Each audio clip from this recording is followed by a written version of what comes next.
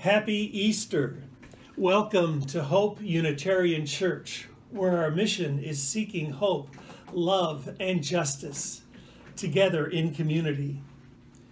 Whoever you are, whomever you love, wherever you are in your spiritual journey, and whatever your life circumstance, you are welcome here. To all who are here this morning, welcome home. The flaming chalice, symbol of our living faith, burns brightly. Let's say our unison words for chalice lighting. We light this beacon of hope, sign of our quest for truth and meaning, in celebration of the life we share together. This morning's invocation is called Why I Wake Early by Mary Oliver. Hello, sun in my face. Hello, you who made the morning and spread it over the fields and into the faces of the tulips and the nodding morning glories, and into the windows of even the miserable and the crotchety. Best preacher there ever was, dear star, that it just happens to be where you are in the universe to keep us from ever darkness, to ease us with warm touching, to hold us in the great hands of light. Good morning, good morning, good morning. Watch now how I start the day.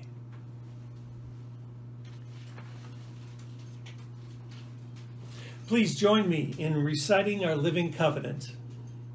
Love is the spirit of this church and service its law.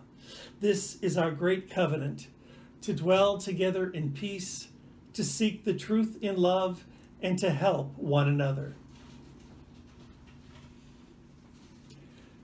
I invite you to join me in the spirit of prayer and meditation.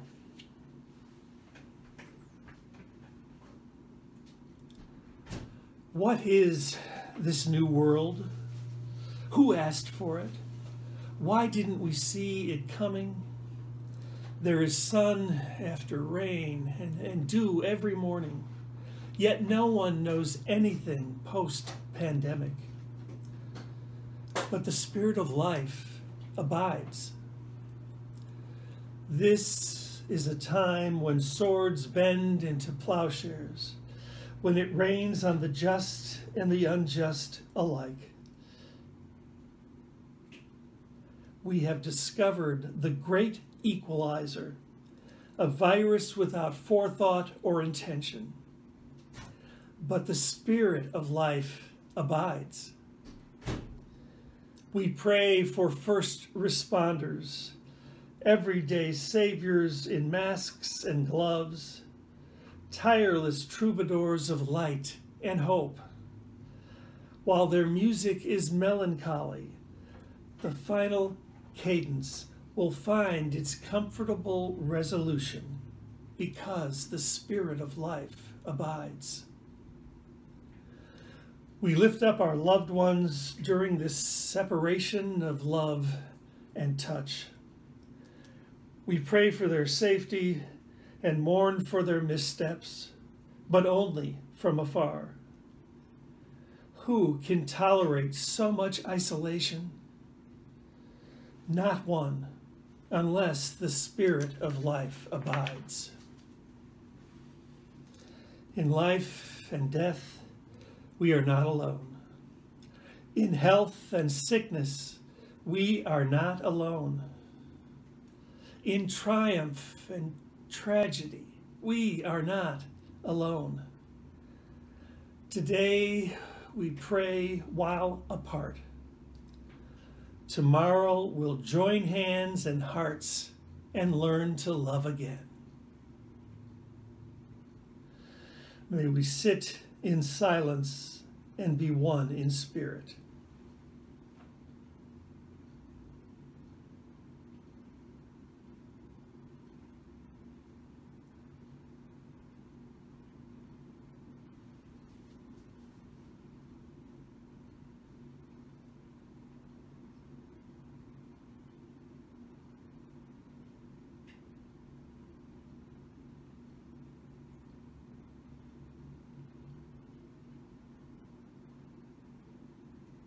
Blessed be.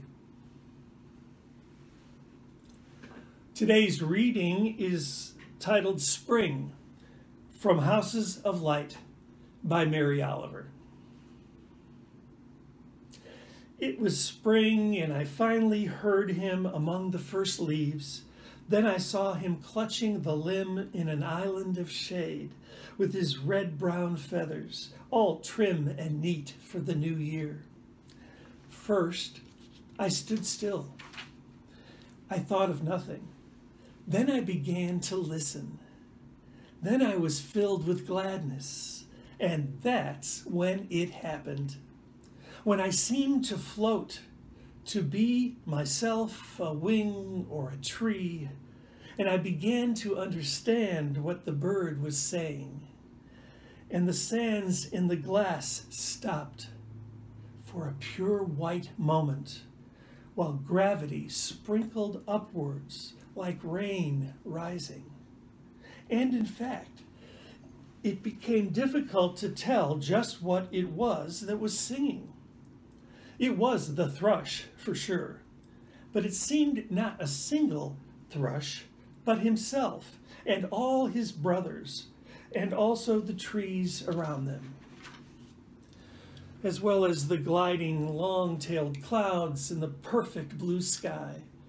All of them were singing, and I, of course, so it seemed, so was I. Such soft and solemn, perfect music doesn't last for more than a few moments. It's one of those magical places wise people like to talk about.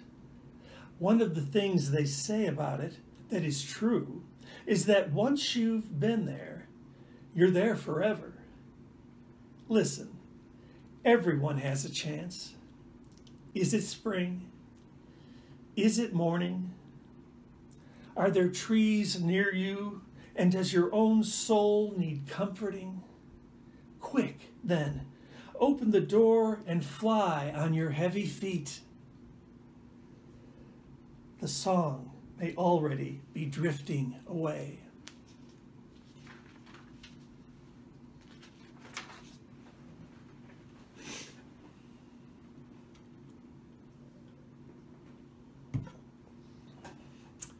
Last Sunday was Palm Sunday, and one of my Midtown neighbors relayed to me the following incident that had the potential of producing a crisis of faith. 5-year-old Kenny stayed home from church last Sunday and with his babysitter because he had a sore throat. When the family returned home, they were carrying several palm branches. Kenny asked what they were for. People held them over Jesus' head as he walked by, said a sibling. Wouldn't you know it, Kenny fumed. The one Sunday I don't go, and he shows up. Oh, I remember a time when I was delivering a children's sermon on Easter Sunday that surely tested my own beliefs, not to mention my comeback skills. While I was preaching, I reached into a bag of props and pulled out a plastic egg. I held it for all to see and then asked, "What's in here?" A little girl named Beth exclaimed, "Pantyhose!" It is easy to get confused when we intentionally lift up the sagas of the season to a level of inspiration that declares them divinely ordained. Leave it to our children to see through the layers of lives that serve as the foundation for bearing false witness. Children expect the truth from adults, endeavor to tell the truth, and only get confused when we tell them something so innately false, so unbelievable, that they must call us on our foolishness. The phone rings. "Tell them I'm not home," says the weary parent to the unconvinced daughter who is about to answer the phone. The bells ring. "Tell them this is Christ's body, broken for you. Take and eat," says the unconvinced priest to the weary laity that have been conditioned to leave such notions unquestioned. In both cases, tell the truth becomes tell my truth. The UU minister and former seminary president Rebecca Parker recalls her quandary about whether to join her minister father's Methodist church when she was a teenager in his confirmation class. First of all, she explained to them, "I don't believe God sends people to hell. And if there is a God," she continued, "God must be at least as good as you and Mother. Neither of you would condemn me to eternal damnation. Furthermore," she went on, "I don't believe that Jesus was the only Son of God. I believe everyone is a child of God." Her father replied, "Do you know what a person who believes like you is called? A Unitarian." Then he added, "I'm a Unitarian in my theology. I agree with your ideas. You can be a Unitarian and join the United Methodist Church. There is freedom to believe as you see fit." This was not a response that Rebecca expected. Her youthful defiance now deflated by her father's acceptance, she replied weakly, "Oh, then I'll join the church." Rebecca Parker remains affiliated with both Unitarianism and United Methodism to this day. Now, I'm not going to tell the traditional Easter story this morning. If that is what you wanted to hear, then I hope you had both the sense and wisdom to attend any number of churches where that is the only story that can be told. Like Kenny, Beth, and Rebecca, I want my story to make sense, just as I want my religion to do the same. So here's my version of what happened prior to Easter. Once upon a time, a child named Jesus was born to an unmarried, blue-collar couple.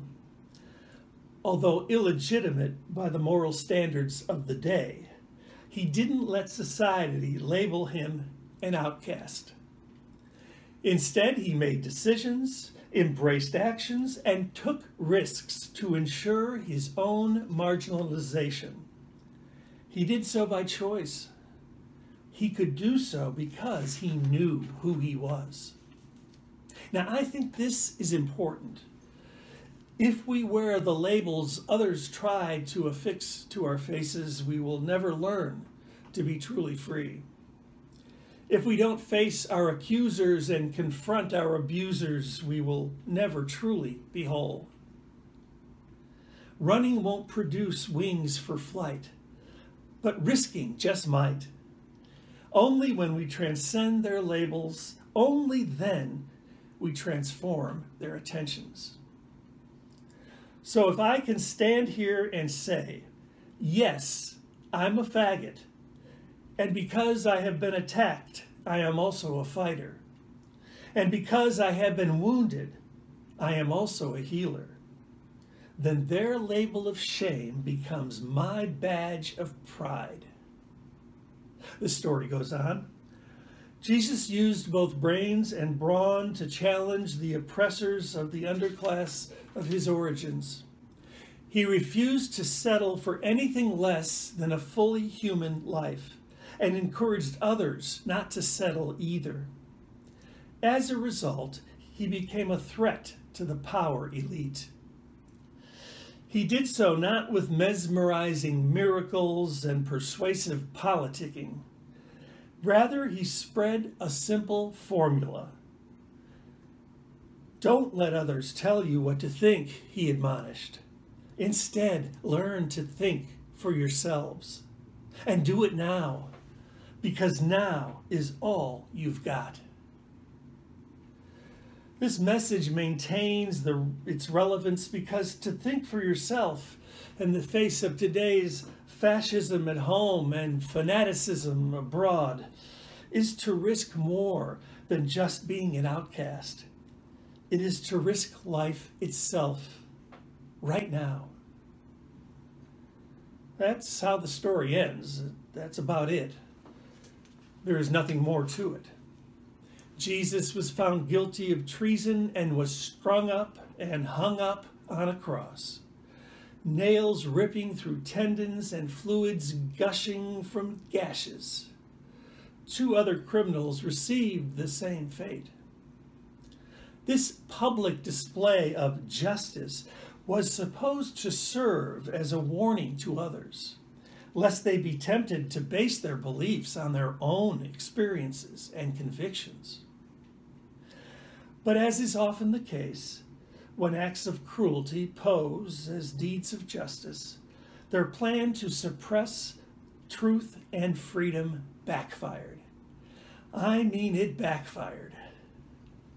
Oh, I hope someone in Washington, D.C. is hearing this Easter story this morning. You cannot deny people civil rights in the name of national security. The truth will be found out, and the truth will win out. You cannot legislate cultural norms in the name of societal preservation or conservative values. The truth will be found out, and the truth will ring out. You cannot invoke the name of God while interfering with a woman's right to choose. The truth will be found out, and the truth will win out.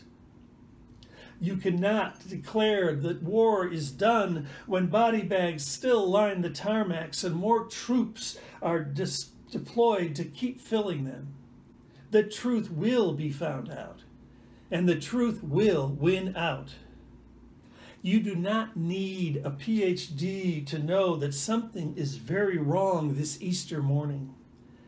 Every preschooler who sits too long in front of a television will tell you that soldiers are still killing, that right-to-lifers are still interfering, and that love makes a family.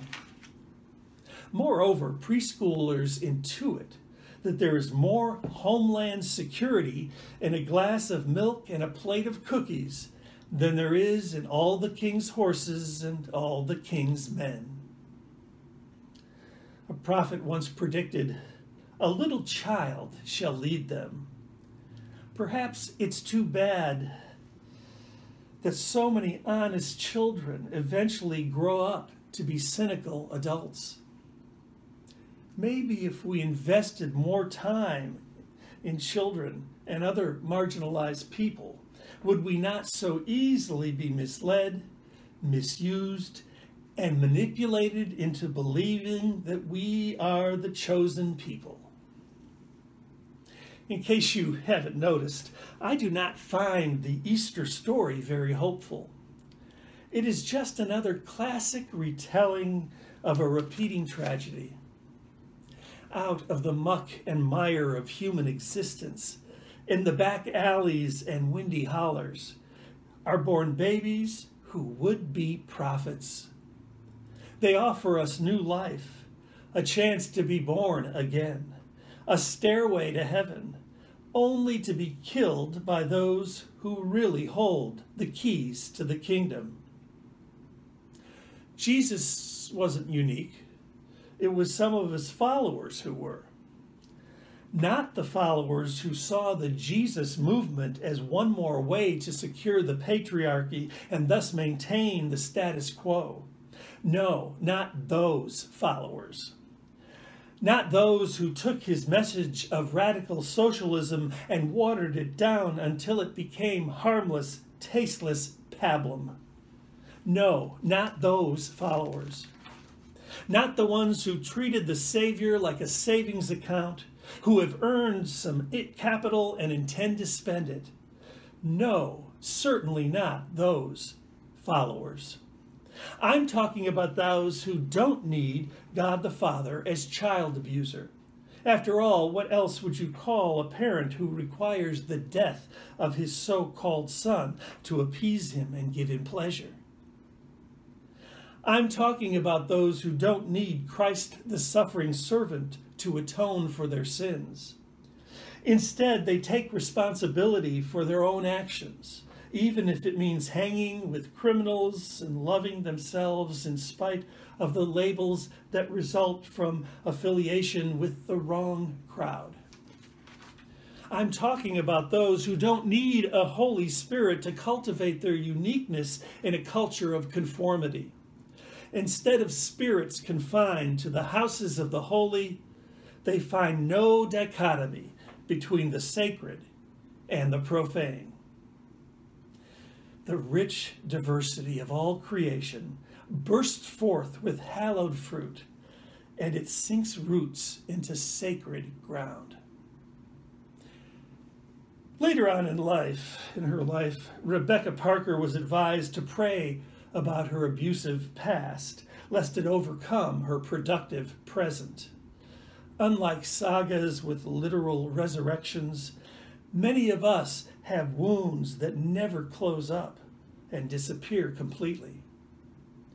Her husband, David, said, "Try praying. I'll pray with you if you want." "No," Rebecca said, "God is not any help. I've asked." David said, "Your God is not helping you with this?" "No," she replied, angry and frustrated. "Well then," David said, "this is California. Get another God." This is my hope, my Easter hope for each of you. If the Easter story you no longer speaks to you, or if it never did, get another story.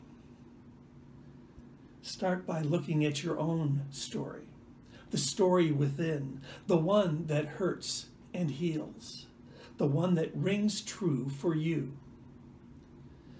If the God you worship is not of any help, get another God. Start by looking to the person who is sitting to the right of you and to the left as well. For if the teacher from Nazareth is to be believed, the realm of the divine is already here. It's in here, not out there. It's our birthright. Life is already whole, complete, perfect in this very moment. Savor it. The waiting is over. No more crucifixions, no more resurrections, no more literal lies about metaphorical truths. Thy kingdom come, thy will be done, on earth as it is in heaven, to the glory of life.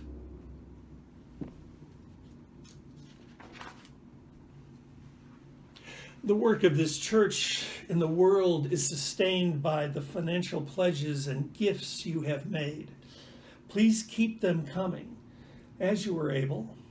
Consider how the church is helping you through this pandemic, just as it did pre-pandemic.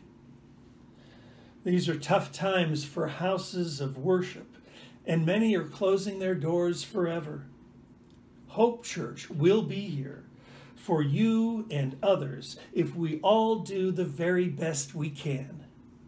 Indeed, South Tulsa needs us now more than ever.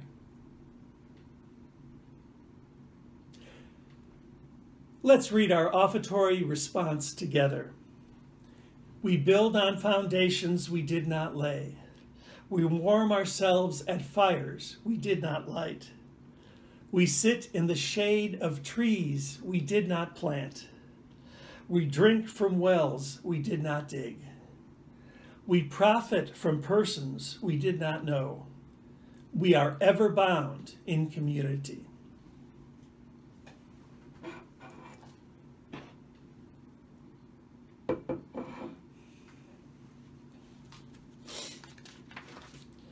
Our chalice is extinguished.